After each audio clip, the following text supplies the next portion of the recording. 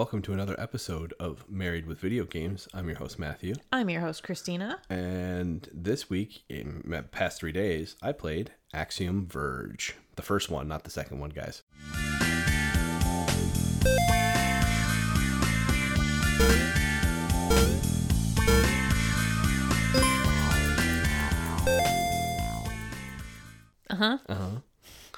It was really good. Yes, and it was literally the last 3 days. How many hours did I put in there? 8? Yeah, just over 8. You clicked through too quickly after the credits, so we didn't get all of your stats. I know, I was button pushing. So I don't know how many times you died. We kind of figured 25 or 30. Yeah, roughly. It was on normal. I definitely didn't 100% anything. But it was good. Yes. It was really good. I'm going to do a quick synopsis. We'll go over the reviews, and then we'll kind of cover everything here. Okay. This is pulled directly from the Thomas Hap Games website. That is the developer. A failed scientist dies in an accident, only to awaken in a mysterious alien world. Where is he? How did he get here? And why do the fundamental laws of reality seem to be broken? Life, afterlife, real, virtual, dream, nightmare. It's a thin line. It's Axiom Verge. That works. Yes, because the plot/synopsis on Wikipedia is about 1,500 words. It's long, and a lot of paragraphs. Mm-hmm. And you really did play this over the last 3 days. We've played a lot of it. It's been very entertaining. Yeah, it was a nice throwback. Mm-hmm. We'll kind of cover that in a minute, you guys. But this game was a really nice change of pace from everything else we've been playing lately. Also, it came out in 2015. Yeah, it's been out for a while, and it kind of stormed. It came out like a storm. And I was like, oh, this looks interesting. And then we did something else. Oh, yeah, we got married. Yes, that was 2015. You are correct. What year is it? What day is it? I don't know. So I didn't end up playing this one. And then it kind of slipped through the cracks. And then I saw Axiom Verge 2 came up. And I'm like, oh, yeah, Axiom Verge was a thing. Oh, it's $7. Let's play this. Excellent. Give us some reviews. Okay. We're both talking very quietly because there's a baby sleeping, but I closed his door so we can talk normal. Yeah, he's not squirmy wormy right now, so There's a monitor right here. he was super cranky, you guys. He was. Super, super fussy. So I finally swaddled him and put him down, and he passed out. Yeah, he slept for both of us last night and then was wide awake after 2 different feeding sessions today, so he was overly tired. Yeah, we're learning. Okay, while I give the reviews, let the dog out because he's sitting sadly at the back door right behind us. Go on, dude. Perfect. Okay, so for the PS4 version of this, it's an 84 from critics on Metacritic and a 7.8 from users. So little bit of a difference, but not terribly. No, that's still within the plus minus range. I give it like a full point plus minus range before it starts getting wonky. Fair enough. So I went to Twinfinite for the review because most of the reviews from critics are positive. There were only a couple that were mixed. There weren't any that were negative for Metacritic. Okay. How they rank their things. So Twinfinite's positive. The graphics in Axiom Verge are terrifically retro with a modern flair. It uses the 8-bit era as its base and expands on it exponentially with a modern touch. Enemies that explode into 1,000,000 pixels when killed, huge immobile androids take up entire rooms, and bosses the size of skyscrapers all serve to give Axiom Verge an extra layer of oomph by subverting the visual expectations of the player. When it isn't blowing your mind with its dynamic visuals, it has a consistently impressive art style that is beautifully grotesque and alien. From tight corridors filled with bubbling acid to expansive open spaces with strange structures in the distance, it artistically mixes the sci-fi aesthetics of high technology amid ancient ruins in a way that is both striking and fascinating to look at. Yes. There's a lot of stuff to look at in this game for it being like the 8-bit throwback. Yeah, it's very much the art is really good. Mm-hmm. It's very well done. They also had a paragraph, I didn't include it in this because that was long enough, about the music.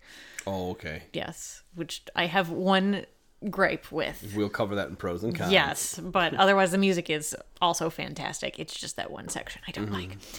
So their negative, you'll enjoy this negative because I enjoyed this negative. Okay. Backtracking is the backbone of Axiom Verge, as it is often the only way to progress or acquire needed items. This becomes extremely frustrating when spending several minutes returning to a location to advance the game, only to discover a dead end, giving you no choice but to return to where you originally were in order to try something else. This problem may have been mitigated by a more advanced map or a convenient fast travel system, both of which are sorely absent here. Yes, I have much to say about that, but it is a gripe of mine as well. Yes, they also, again, very long, but the other paragraph I was going to grab basically complained about the map being just completely insignificant because it's just colorful squares.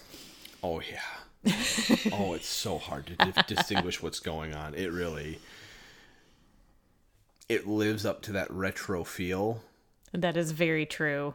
But it's very difficult to figure out where you're going without a fast travel system. And I will cover various games in the past that had it and a lot that did not. And we kind of can go from there. But one other thing I want to throw in here while I'm thinking of it, because you talked about it's got the old school feel, was when you got the one upgrade where you could like translate things and you just Googled the passcodes and you were like, okay, so to get this particular passcode you have to kill all of the little green things in this one area. It was like so abstract that how would someone figure that out? But that is also, it's very old school. To be fair, that is an old school way of doing it, where like you stumble upon something to add this code in. There was no internet to fill out everything for you. No, you had like a game genie. Or you talked to your friends. Yes. Who also were playing the same game, and they're like, oh, I warped this guy and this happened. And you're like, what? And you can do that? Yeah, and you'd go back and do it. And I saw it happen once, and I said, oh, it's less ambiguous than I thought it was, but it's still not easy. Yes, the one creatures in that one area. All the letters started flashing, and you just have to type but only on like half of them. Yeah, so you'd have to figure it out. That was an interesting throwback. It's an interesting throwback. I don't know if it's a gripe so much as since I have the internet, I care a whole lot less about that kind of stuff because somebody else is more motivated to figure it out than I am. Yeah, there's also a speedrun option for this game, so people have definitely figured this out. I'm not speedrun material, and it has been it's been out for a while, so all the stuff has been found out at this point. Yes, hashtag spoiler warning? I don't know. Yeah, I'm going to cover the story real quick, and then we'll really kind of dive into the gameplay.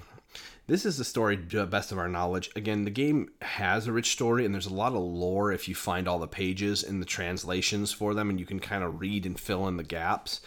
But you play as a scientist named Trace, and there's an explosion at the beginning of the game, and you awaken in this different world called Sudra. You're tasked by these robot-like beings, the main one named Else Nova. Yeah, I don't know if it's Else Nova or Elsa Nova. Elsa Nova. It's one of those two. To find and eliminate a man named Atheos. Athetos? Athetos. We've read this before. Athetos, you find out, releases a pathogen that eliminates the entire realm of this world. Yeah, mass genocide. It's great. Except for these 3 surviving robots. And it's just their heads that survive, basically. They're warlike robots that are still alive, barely. And you basically use these nanobots. You have to reset up these nanobots to kind of rebuild them. As you continue throughout the game, you find out that your character was actually blinded and crippled in an accident. And you are, through all this work and research, that you are actually Atheos as well. That was the name of you on your research papers.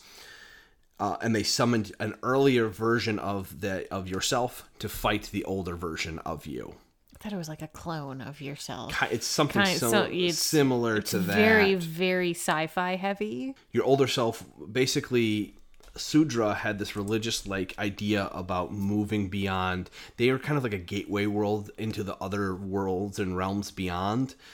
But they kind of lost sight of that, and their technology was all worn down. And they basically had like this religious-like belief that no one should be crossing back and forth between the worlds. Yeah, there's a reason that it's closed, and they want to keep it closed. But Atheos found on the other side that there's higher advanced civilizations that could end world hunger, could end everything, and he decides the destruction of this world is worth it to save every other thing. Yes. But he commits mass genocide to do so. So your character's like, you're a psychopath. Yes. Even though what you did is kind of like a higher cause, you're still a psychopath. And so you end up fighting your older self, and you don't want to kill him. You just want to lock him away. But the Elsinova or the Rusalki, Rusalki. that's the war machines of Sudra, decide to kill him, eliminate him. Yeah, they can't risk anything happening again, so they kill him. Yeah, so again, I don't know how they're going to rebuild anything or what they can do, but they do eliminate Atheos in the end, and then it kind of... And there's a sequel. And yeah, but it also loops a little bit in a way. Like your character, you find out that your character going back is hunting for a way back to Sudra with the research that he acquires, and then we watch the hidden cutscene, which isn't much, but your older self, Atheos, comes and shoots you or something. Comes and kills you. I think that starts the whole cycle over again. I think is my... It might be, I guess it might be the looping mechanic of it. I don't quite know. But that's the end of the hard one, and I'm assuming that leads into Axiom Verge 2. The story was actually decent. It was. In terms of a story for what they're making as a 2D side-scrolling action platformer, I actually didn't mind it. It was less convoluted than Returnal. So there's that. So I actually enjoyed the story for what it was, even though they left some kind of stuff in Mysterious in the Dark. It was easier to piece together than in a lot of other games that do this. So yeah, it was less frustrating to figure it out or put thoughts to it. Yeah, and it was very relatively straightforward. I mean, one guy did this. Yes, literally one dude made this game. The Stardew Valley, similar occasion. One guy made the entire game, and he did a fantastic job. Yes. Next, some gameplay. Yes. The actual good stuff. The good stuff. He strived really hard to take an old school Metroid or Castlevania experience and bring it into 2020 or 2015 at the time. Correct. Make it more modern feeling. Like they say, when enemies explode, there's pixels everywhere. The weapon upgrades are very cool and unique. There's a lot of stuff that they do to make it feel like a modern game, even though you're playing an old school game. Yeah, I told you at one point it reminded me of Dead Cells, because Dead Cells kind of tried to do this as well. Dead Cells is really cool. Yes. So, it's 2D pixelized pixel art platforming. Like you said, it starts with the 8-bit feel. The art in the background is really nice and high def and crisp and clear, so you get this kind of picturesque of a world that you're wandering through, even though you're doing some platforming in a 2D space. You have health and weapons. Your weapons can be, you can get upgrades for the damage and the distance that they fire. You can get more health upgrades, and then you get various tools along the way that help you progress farther. There's a grappling hook. There's these lab jackets that when you get them let you phase through walls in different ways. You get a higher jump at one point. A higher jump. You get a drone. You get a drone shot, farther shot, and you get a drone teleport ability. You also didn't even find all of the weapons that were available either. No, I missed quite a few, actually. I think there's like 15, and I found like 9 or 10 of them. You found 65% of the items, but I think that also includes like the health things. That includes everything. Yeah. So I got 100% of the tools. Okay.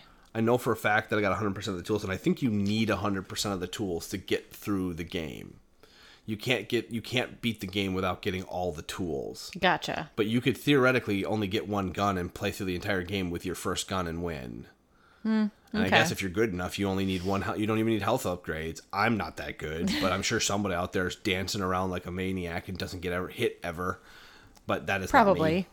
That is not me. Speedrunners are insane. Yes. Kudos to all of the speedrunners out there. Yeah, that's essentially the gameplay, you guys. It's really feels that it feeds that nostalgic old school gaming feel, while at the same time being very fun and modernized towards, like I said, like to 2015. So it's enjoyable now.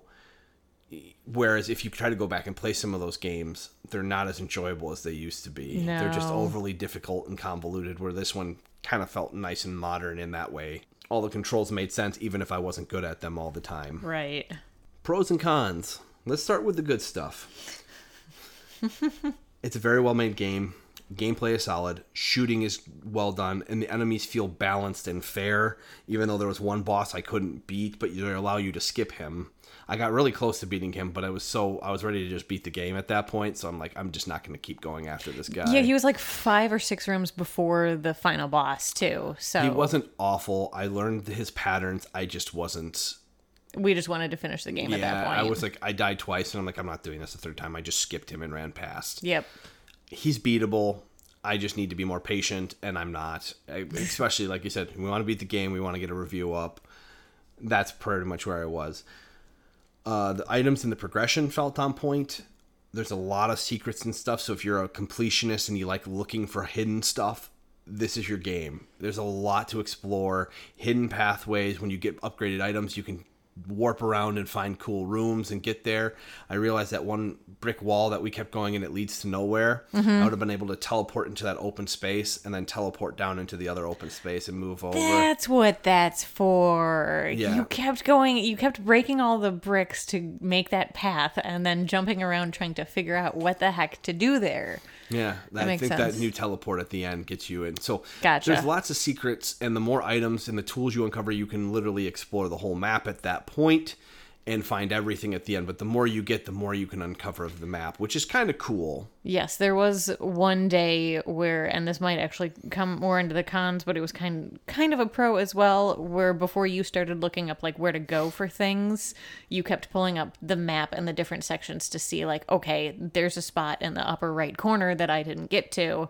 And you'd go back with the extra tools and find like a health upgrade or A new weapon. yeah, Or something. and Yeah. that was really cool exploration.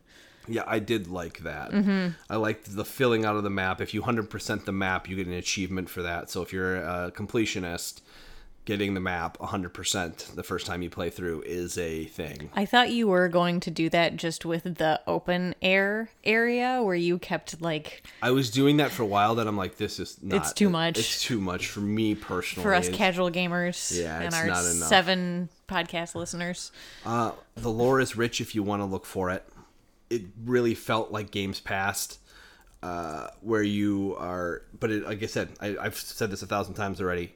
They've upgraded it to that good feel. Even in 2021, it feels really good while still making you feel nostalgic for Games Past. For sure. Here's one pro I didn't put in there. The music in this game is really good. Yes, you have it in the cons, but it's solely for the one area that I did not like.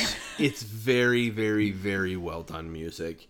And about 95% of it fits in spot. But there's one area that you don't like with the music. Do you remember what world it is? I think it's Eknama or something like. They're all sort. It's not Eden. It's something else in there. Yeah, but it's the one that has like the It is like very. person. It's singing, very much an Arabic sounding kind Arabic of sounding thing. voice in the background. It's the only part that I don't like is like it just starts abruptly with that. Like even the weird gibberish in the middle, I don't mind when you get the melody like actually going, but the fact that it starts with that and it's just so abrupt just grated me every time. But the music itself is really good. It's really good. The music, even in that spot, was very well done. Everything about the music and the area of that game was just done, I think, incredibly well. Okay. When we were going over the reviews, there is no fast travel. This drives me nuts. Yes, it was incredibly frustrating, and I wasn't even playing. The maps, you don't know what's connected to what unless you're really, really, really, really paying attention. And I almost feel like I need to draw a diagram of this rule connects here, where this one connects up here. There is a center area that kind of traverses you between all of them. Mm-hmm. But half the time I couldn't even find that. It was very, very frustrating to figure out where you were, and then you started Googling things to figure out, okay, this is where this weapon is because I need it to get to the next area. But then you had to figure out what part of the map you were in. And It I was never a really lot. finished. But when you start going through these maps and you're like, oh, it doesn't tell me which world I'm going to next. If bare minimum, let's say fast travel aside, before I get into the fast travel thing, if they just said this leads you to here or up leads you to this map, that would have been 1,000 times more helpful. Yes. So if I open the map and it tells me where I'm at, and then let's say it goes Eden is up, and then the Urk, Nama, whatever is to the right, that would have been super helpful. They didn't do that. They did not. You just kind of had these blank screens where it told you where you filled in the map. So if you're in exploration, you can tell where you haven't been. Yes. Unless it's a secret area, you can see what part of the map you haven't filled in. It's pretty clear. So if you want 100% the map, it's not very hard. You just go in that zone once you have all the tools and you go, okay, this is where I haven't been. Let's figure it out. It's not super hard. But traveling around and knowing where you're going was very difficult. Castlevania Symphony of the Night had save rooms and warp rooms.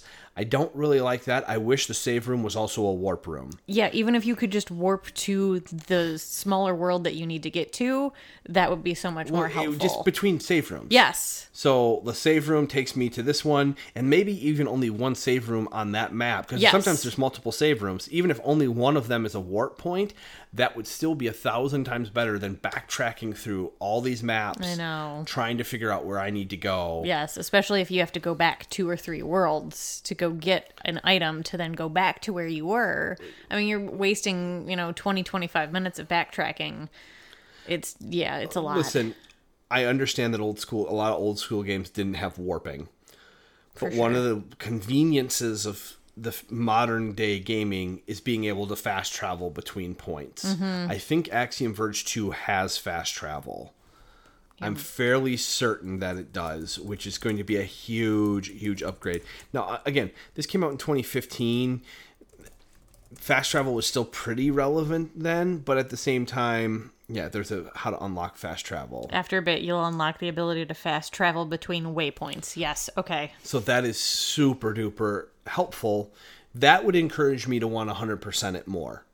Yeah, if you could say, okay, I'm missing these squares in this world, let's warp to that world. And go back and do that. For me, that just seems more enjoyable, more of a way of playing the game that's like, it encourages me to play it more versus having to walk back through. Yeah, that one day where you had to Google where to go was just such a guessing game that it was annoying. It was just annoying. I literally thought in my head, I'm like, geez, I'm going to give this game a 7 just because this is so frustrating to watch. Yeah. I would say if this was 20 years ago, yes, this didn't exist. You were just used to doing stuff like this. We wouldn't know anything about fast travel. But now that fast travel is prevalent, again, I'm rating this game 6 years later, so let's be real. I'm not the arbiter, but even they complained about it back in the day when they reviewed it. So, and it seems like he corrected it for the next game. Yeah. So I'm not going to hold it against this game. No, I mean, the game is, again, 6 years old. It's enjoyable. I've been enjoying every bit of it, but traveling back and forth and just traveling in general was super difficult for me because I just couldn't figure out where I was going most of the time. And it's not because we're sleep deprived. No, it's been good sleep, but when you look at these maps, it just doesn't give you any information. No. Even you can set waypoints, like you could set like a little, let me rephrase it. You can set Reminders. a reminder to go back to an area, but if you can't find that area, what do you do? Like if I can't find my way back to the area where I set the reminder to, what do you do at that point? That's kind of how I felt about it. Fair enough. That's my gripe about it. Again, I understand that older games didn't have it, and he was really trying to mirror that. Mm-hmm. But even a game like Hollow Knight, for instance, is a good example of it. They had waypoints between the different areas, too. They had little benches that you would sit at. They weren't in your save rooms. They were these little benches, and once you unlocked one bench to another, you could travel between them and go to the different areas that you needed to. Mm-hmm. Little modernizations like that go a long way and they make a huge difference in my book. But that was the number one con for me. The music, it didn't bother me that much. And some of the enemies were overly tough, I felt. Towards the end. Those gold flying saucers were absolutely agonizing. Yeah, that was the last world area, correct? Second to last. Yeah, they were really tough. The floating purple ones, you could slow them down enough that you could just run away from them. Mm-hmm. The gold ones didn't slow down. You just had to trick them into a spot and kill them, basically. Yeah, and there was only one weapon that you had that would actually affect them, too. Yeah, some weapons don't work on some of the enemies, so you have to have other weapons to get through. Collect the weapons, you guys. They're worth your time. All right. What do you give it? I'd give it an 8. 8? Yeah. Oh, you got to think about this one. I do. The con is detrimental enough that it is subtracting points, but it's not so bad that it's that. And I didn't really dislike that one spot of music. It was off-putting, but it didn't bother me like it bothered you. You spent a lot of time in that world the one day where you were trying to figure out where to go. I Yeah. think that's why it bothered me. I'm going to be a little biased here, and I'm going to give it a 9.5. What? Whoa. So I thought you were going to go low for some no, reason. no. I'm going to give it such a high score because it was so refreshing to play something like this. You've played a lot of Dark Souls, Demon Souls, and Bloodborne. I could still play more of it I know. too, but it was nice to play something a little off pace, something a little different, and kind of again touch on that old school feel of gaming. And I'm really excited to play the next one. I'm probably going to download it and play it just so we can That's watch fine. going through it. It's really enjoyable to watch. All we got to do tonight is watch Marvel's What If. And anime. Moonlit Moonlit Fantasy. Yes, the Or one that I Moonlit keep. Journey, I think it is. The one that I keep forgetting about until it's Wednesday, and then I go, "Oh yeah, Get another anime to watch. It's pretty good. it is." All right, guys. We're at Gaming Marriage on Twitter, or gamingmarriage@gmail.com. If there's any other games you want us to play, we'd love to hear from you. If there's any anime you'd like us to watch, we are always looking for recommendations. We'll give anything a shot. And we look forward to hearing from you. Wow, you really gave it a 9.5. I did. I did. If I had just jumped in and wasn't playing a whole bunch of Dark Souls or like the same genre, it would probably be like an 8.5 or a Okay. 9. But since it feels so refreshing and Yes. different, and it was quick, I was done. I was in and out of Yeah, this game. it's 8 hours. That's really not a long game. So that's really nice too. I'm not spending 25, 30 hours in a game, 60 hours in a game. It's just 8. I'm played through it. I spent $7 on it. Even if I spent 20, I would have felt that was worth the time. Yeah, and They say the second one's around a 15-hour play Okay. for everything. So it's going to be a little longer. that shucks. Shucks. But for $20, I'm not going to complain. Yeah, and you got to think you played Dark Souls, you played Demon Souls, you played some Bloodborne before this. Before that was Returnal. Mm-hmm. It's been a lot of hardcore games. So It's hard, but it's not hardcore. yes. Okay, that was. That's I good. should have said that before you did our sign off. So that's my bias for the review. Is it's just refreshing enough for me to play something different, and maybe we'll find a game for Christy to sit and play because she hasn't actually played one in a while. I have not. You haven't been into it lately. No, I wish Pokemon Snap was not a $60 or $70 game. You still might end up getting it for Christmas. so- Christmas is fine, but in the same regard, just find me like a $7 used cartridge for the N64 version, and I'll play that, and then go, "Oh, this is terrible graphics. Give me the Switch version." So I'll have to spend $67 rather than just Yes. $60. Got it. I'm on it. Yes. All right, guys. Have a good one. Bye.